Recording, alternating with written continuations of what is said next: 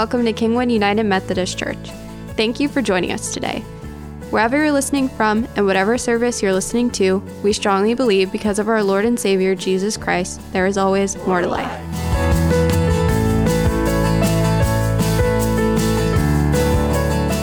We're in a series about callings and discerning how we can understand God's call on our lives. Last week, it was looking at the call of the disciples where Jesus calls the first four disciples and he calls them by name. And there are times in our lives when we know that God has called us by name. But I wanted to stack another story of God's calling that has far more mystery to it, and I chose the book of Esther.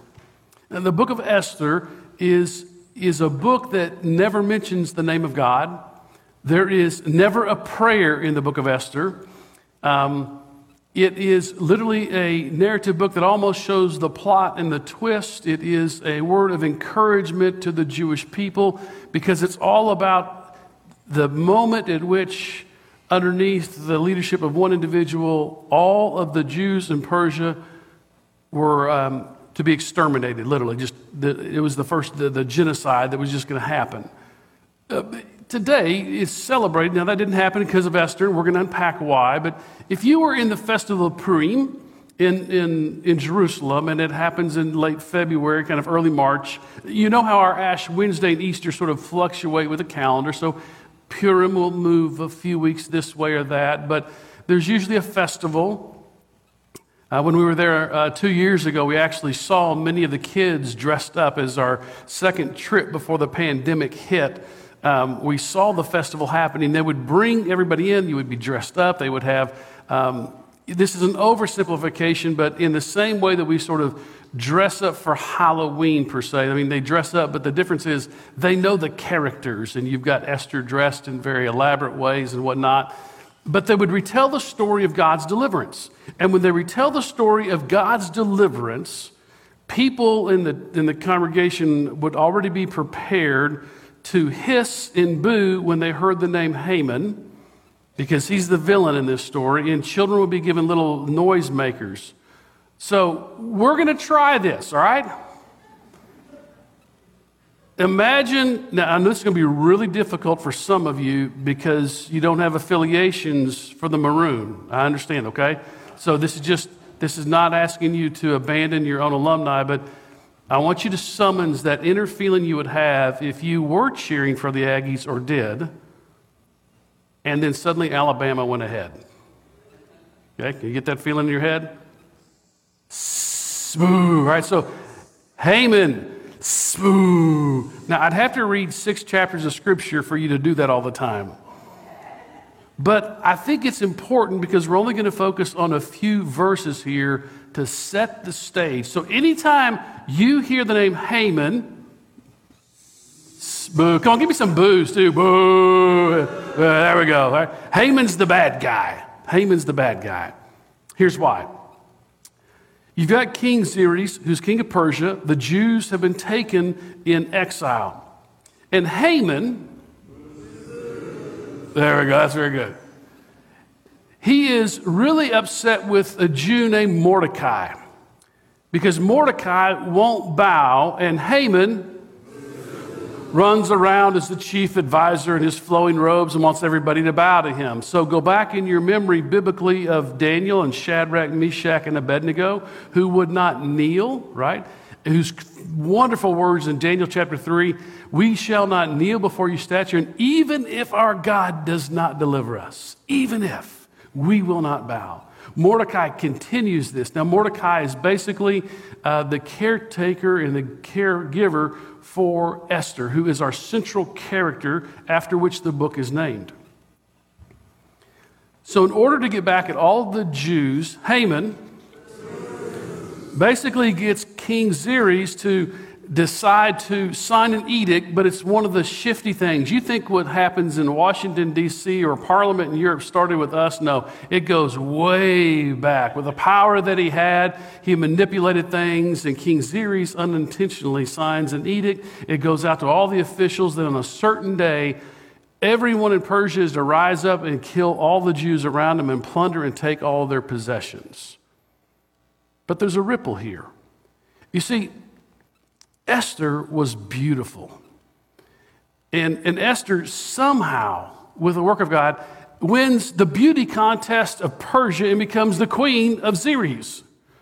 And so now she is in a position of influence. So when you read the book of Esther, you look at it as a narrative and you see the absolute contrast of a God who may not be named but is moving in and through circumstances, and the way that things sort of flip on their ear, because the end of the story, Haman is actually the one who, hey, God, see, you're going, that's good. I was going to go a little quicker that time, yeah. His plot is discovered later. Here's the turning point. The turning point is that, and why we want to look at Esther, is that Esther gets into that place of becoming the queen. Now, I don't know about you, but if you get into the place of becoming the queen, I bet life's going to look a little different than an exiled Jew. It's a place of comfort. Where you used to serve others and scramble for food, people wait and serve you. You want for nothing, and so it's all comfortable. Every one of us has that Esther kind of part of our life in the world in which we live today. We live with comforts, and we live in places where we aren't challenged for much. Now, it doesn't mean that everything's perfect. I'm not saying your relationships are absolutely fantastic and that I'm the only one that has a perfect grandchild and the rest of you have just sort of little wannabes, right? Life is still fraught with struggles. Boo! Yeah. We'll have a little picture show off later. I mean, I've got David James in the pumpkin patch yesterday, so it'll be like a game of spades. I'll see you and raise you, my grandson in the pumpkin patch. Yeah, from a recent grandparent. Oh, come on, you got nothing. So, and Purvis Harper is ready to deal. He knows. So is Lynn. But that place of comfort.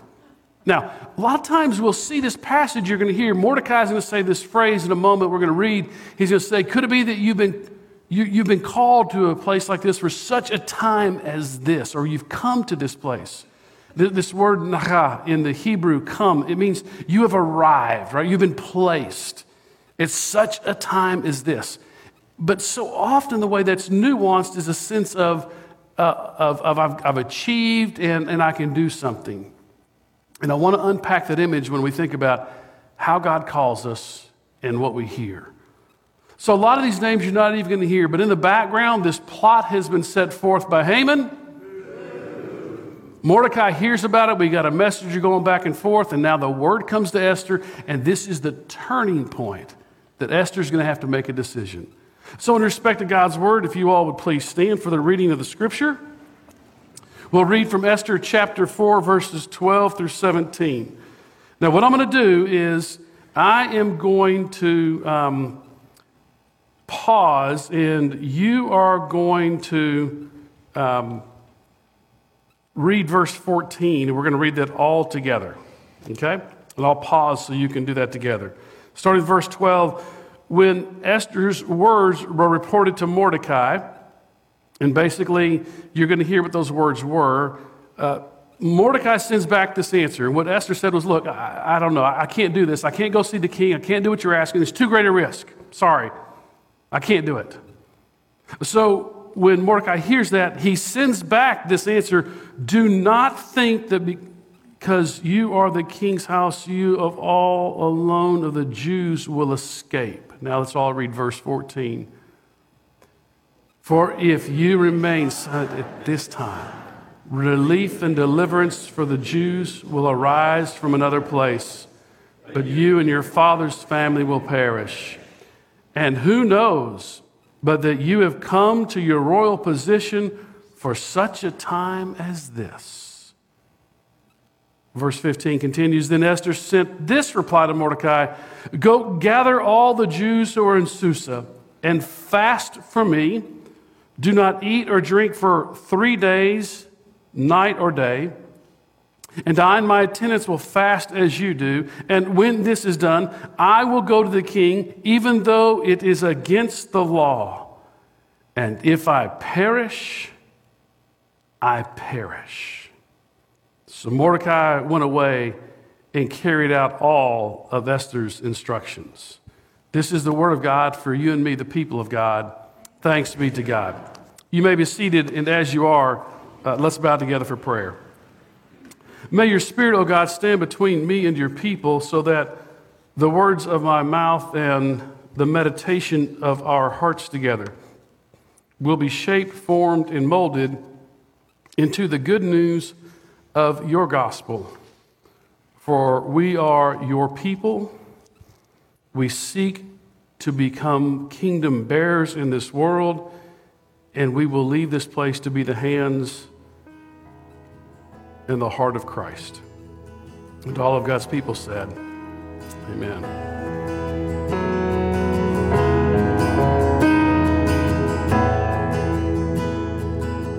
Thanks again for joining us for today's message. We will return to the sermon in a moment, but first, we would like to ask for you to rate, share, and subscribe to our podcast. We believe God is doing some amazing things here at KUMC, and your feedback helps our church to reach new listeners that we wouldn't otherwise be able to reach. Now, let's get back to the work.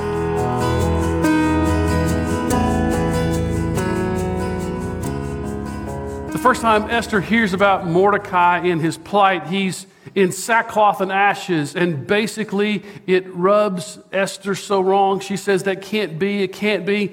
Go put some good clothes on Mordecai. That's sort of the pretext of finding out what's happening with this plot and what Esther would have to put at risk. And she wants to clothe Mordecai, but the problem is Mordecai is wrapping himself in the reality that things are not like they need to be and something is coming. And he's doing all that he can. He literally goes right up to the king's gate. You can't miss him. He's a well-known character. He's in sackcloth and ashes. It would have got everybody's attention. The silent hero that God uses in Esther's life is Mordecai. He's sort of the lesser voice. He's sort of the Ananias, as Ananias was to Paul when he went to him on the street called Straight and lifted and put his hands and scales removed from his eyes. And we hear all kinds of St. Paul churches, but we don't hear many Ananias churches. But without Ananias being faithful, yes, God could have called somebody else, but celebrate the lesser figure here who made a huge impact. And this is what Mordecai is, a bit of a lesser figure. Esther gets the bulk of what is here, and it is Mordecai who sends this incredibly stirring and amazing and profoundly moving speech that you spoke the words to. Now, I want you to think for a moment, the entire fate of people rests on what couple of sentences you could offer. And the best that Mordecai could do, it's almost like he's channeling his Jonah. Jonah the prophet who can only say, okay, God, I'm here, I'm in Nineveh. Hey, Nineveh, 40 days, and if you don't repent, you perish. There, God, I did it, okay? That's all that Jonah's great message is, and all of Nineveh repents. Mordecai has this message. Hey, don't think just because of where you sit, everything's going to be wonderful. I mean, if you don't do this, deliverance will arise for us from another place. Who knows? Maybe you have come. Maybe you have arrived. Maybe you've been placed there for such a time as this. That's it. This postulating moment that Mordecai offers moves Esther's heart. And while we love to think about the imagery of being placed at such a time to have a positive influence in the world, what Esther risked was her very life. Because what she was going to do is go into the king without being summoned, and that would mean an automatic execution. And she was willing to risk everything to do something on behalf of others. And this is God's call to us. Are we willing to recognize that it's not about us? It's about something that's transcending us. It's not about us. It's about the kingdom. Don't blame me. Look in the mirror. You said it a few minutes ago, right? You say it most every Sunday. Thy kingdom come, what? Thy will be done. Where? On earth as it is in heaven. Don't get mad at me. Get mad at God. You're saying every week, God, we want your kingdom to come forth, and I want to be on the team. I want to be a part of what makes that happen. I want to be somebody who comes alongside and helps birth your kingdom in this world. But sometimes when we pray these prayers on Sundays or even during the week, I'm wondering if I'm offending you and stepping on your toes. I'm aiming at your heart, but maybe someone in this room has had a prayer like this in a moment of challenge. God, I know this hadn't happened yet, but I'm going to ask just one more time. Or Lord, if you'll do this one thing, I won't ask for anything again, and then I'll go to church. Or one that probably transcends all denominations, regardless of how faithful someone attends church or participates in ministry. Lord, you know that I'm not into material things, but if you could help me win the lottery, I'll give 10% to the church. And prayers become bargains, where what we literally do is we ask God for something while on the whole, we are literally waiting to get something on the return. You see, this is the problem with what's known as the prosperity gospel. Right? That, okay, I'm going to give God on deposit. I'm going to, in faith, give God $100. Because the televangelist says, oh, by the way, in faith, plant your seed, give $100, and God will give you 1,000 back. You're just turning Jesus into a casino operator in Vegas. That's all you're doing. You're saying, if I just put a little faith, let it roll on 8. Is that what you say, Clint? I don't know. Is that what they say? Let it ride or... something like that? Yeah. Gary, Gary's let it ride on 8, right? Or something like that. Seven, okay. It's like purple and orange, or what are the colors? Yeah, you pagans, you know exactly what I'm talking about, right? Look, we all know what I'm talking about. We turn God into a celestial lottery when what we do is we say, well, I'm going to give, but I'm going to expect to get something back. No, the nature of what Esther's doing, the nature of who Christ is, you don't give expecting to get back. You give because it reflects what you have been blessed with and what you're going to extend yourself to. You don't volunteer your life and your time because of what you're going to get in return. You do it because it's an expression of your understanding that everything comes from God. And if you understand that, it should in some way infect your understanding and lens of the world. But you see, the problem is most of us, since vaccines are a big topic right now in our world, right? Most of us have been vaccinated with generosity. You see, we wanted to get it just enough to feel good and throw something in, but not enough to change our life. Hey, I'm right with you.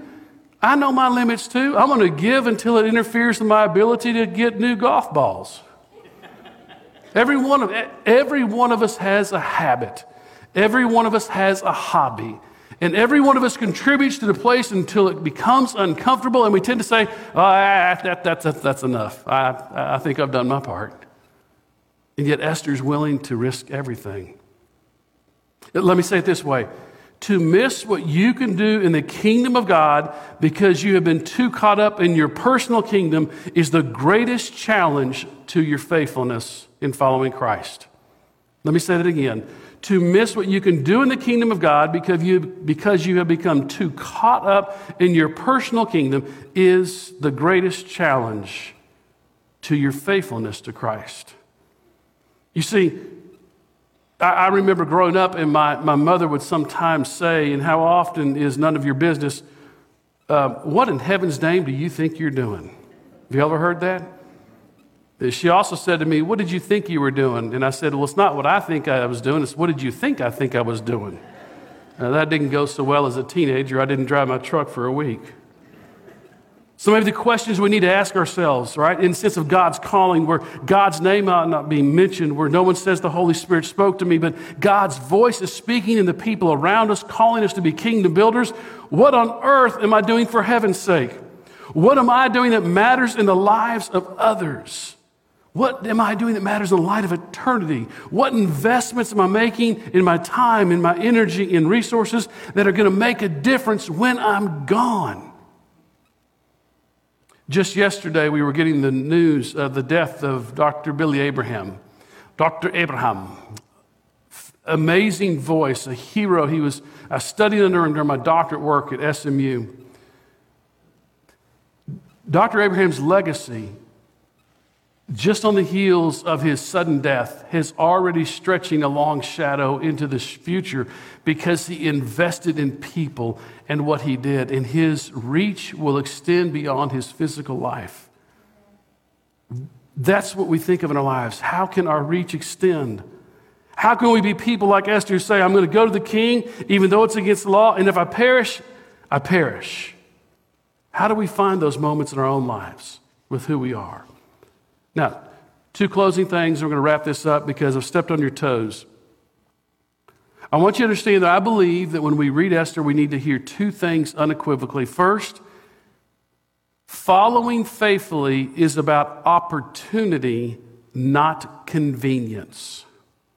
Following faithfully is about opportunity, not convenience. And the problem is too often we flip those and we follow wherever it's convenient and comfortable. And yet Jesus never said, take up thy cross and have a nice day. Oh, and don't forget, those around Galilee, I've got a bumper sticker for your camel. Or I've got a little wristband for you. Or don't forget to post it on social media. Hey, anybody want a selfie? Jesus said, blessed are you when men revile you and rebuke you and utter all sorts of false things against you because they did the same thing to the prophets. They did it to me and they're going to do it to you. You see, the life of Jesus is not about comfort and convenience. It's about commitment and faithfulness. And we must, if we want to see God's kingdom born on earth, be willing to be like Esther and say, if I perish, but I'm going to follow and I will be faithful. And the last thing we need to hear is so vital. It almost stretches back into the last of our series previously about the emphasis of community. Did you see that when Esther makes that turning point in her life, do you see what she does? She says to the messenger, which is Hathach, she says, okay, all right, if I perish, go back to Mordecai and tell him to the Jews in Susa, fast for 3 days, no water, no drink, and I and my attendants will fast as well, and I will do it. You see, Esther leaned into community. And that's why we exist together. We lean into community together because when a time that we need encouragement to move to the places that are not comfortable or convenient, we need to be willing to go together. We need to be encouragers to one another. So when you think about where God's calling you in your life, will you be willing to let God call you out of your comfort zone from the place that you are? Are you willing to remember it's about the opportunity to be a kingdom builder, bringing God's love and grace, and on this side of the resurrection, the presence of Christ, not about convenience? And will you lean in the community to do that? I know the church is filled with lots of problems. Lots of them get posted. But friends, we've got some really amazing things happening that without you will not happen. Children who were sleeping on the floors of foster care environments who now at least have a place that's a bed and a shower because you're willing to do that. Women who come out of prison who have absolutely no place to go are met and said, if you'd like an opportunity to turn your life around, we will walk with you. And it stretches not just within our community, but it stretches all the way around the world as you look at those boxes for Haiti when you could have an impact for a child's life. And sure, you could spend that $75 somewhere else. I know that. You could spend your time somewhere else, and we all know that. But what we're asking you is, in our community, can we be people of commitment and faithfulness and let convenience and comfort drift away so that wherever Christ calls, we are willing to go? Let's pray together. God, thank you for the witness of your scripture. Thank you for the amazing witness of faithfulness that we see in Esther and Mordecai. Would you help us to take a priority of our own lives this day as we move from this place and we move about our schedules? We even think about where we're going to have brunch or lunch. What's the rest of the day hold? How's the week going to be? Would you allow us to not be vaccinated with the gospel to get it just enough to feel better? But God, can we just get the full-blown virus of the gospel of Jesus Christ in our lives, where it overcomes us, determines our decisions, and shapes what we see, so we'll be people of commitment and we'll lean into community. For this we pray in the name of the Father, the Son, and the Holy Spirit.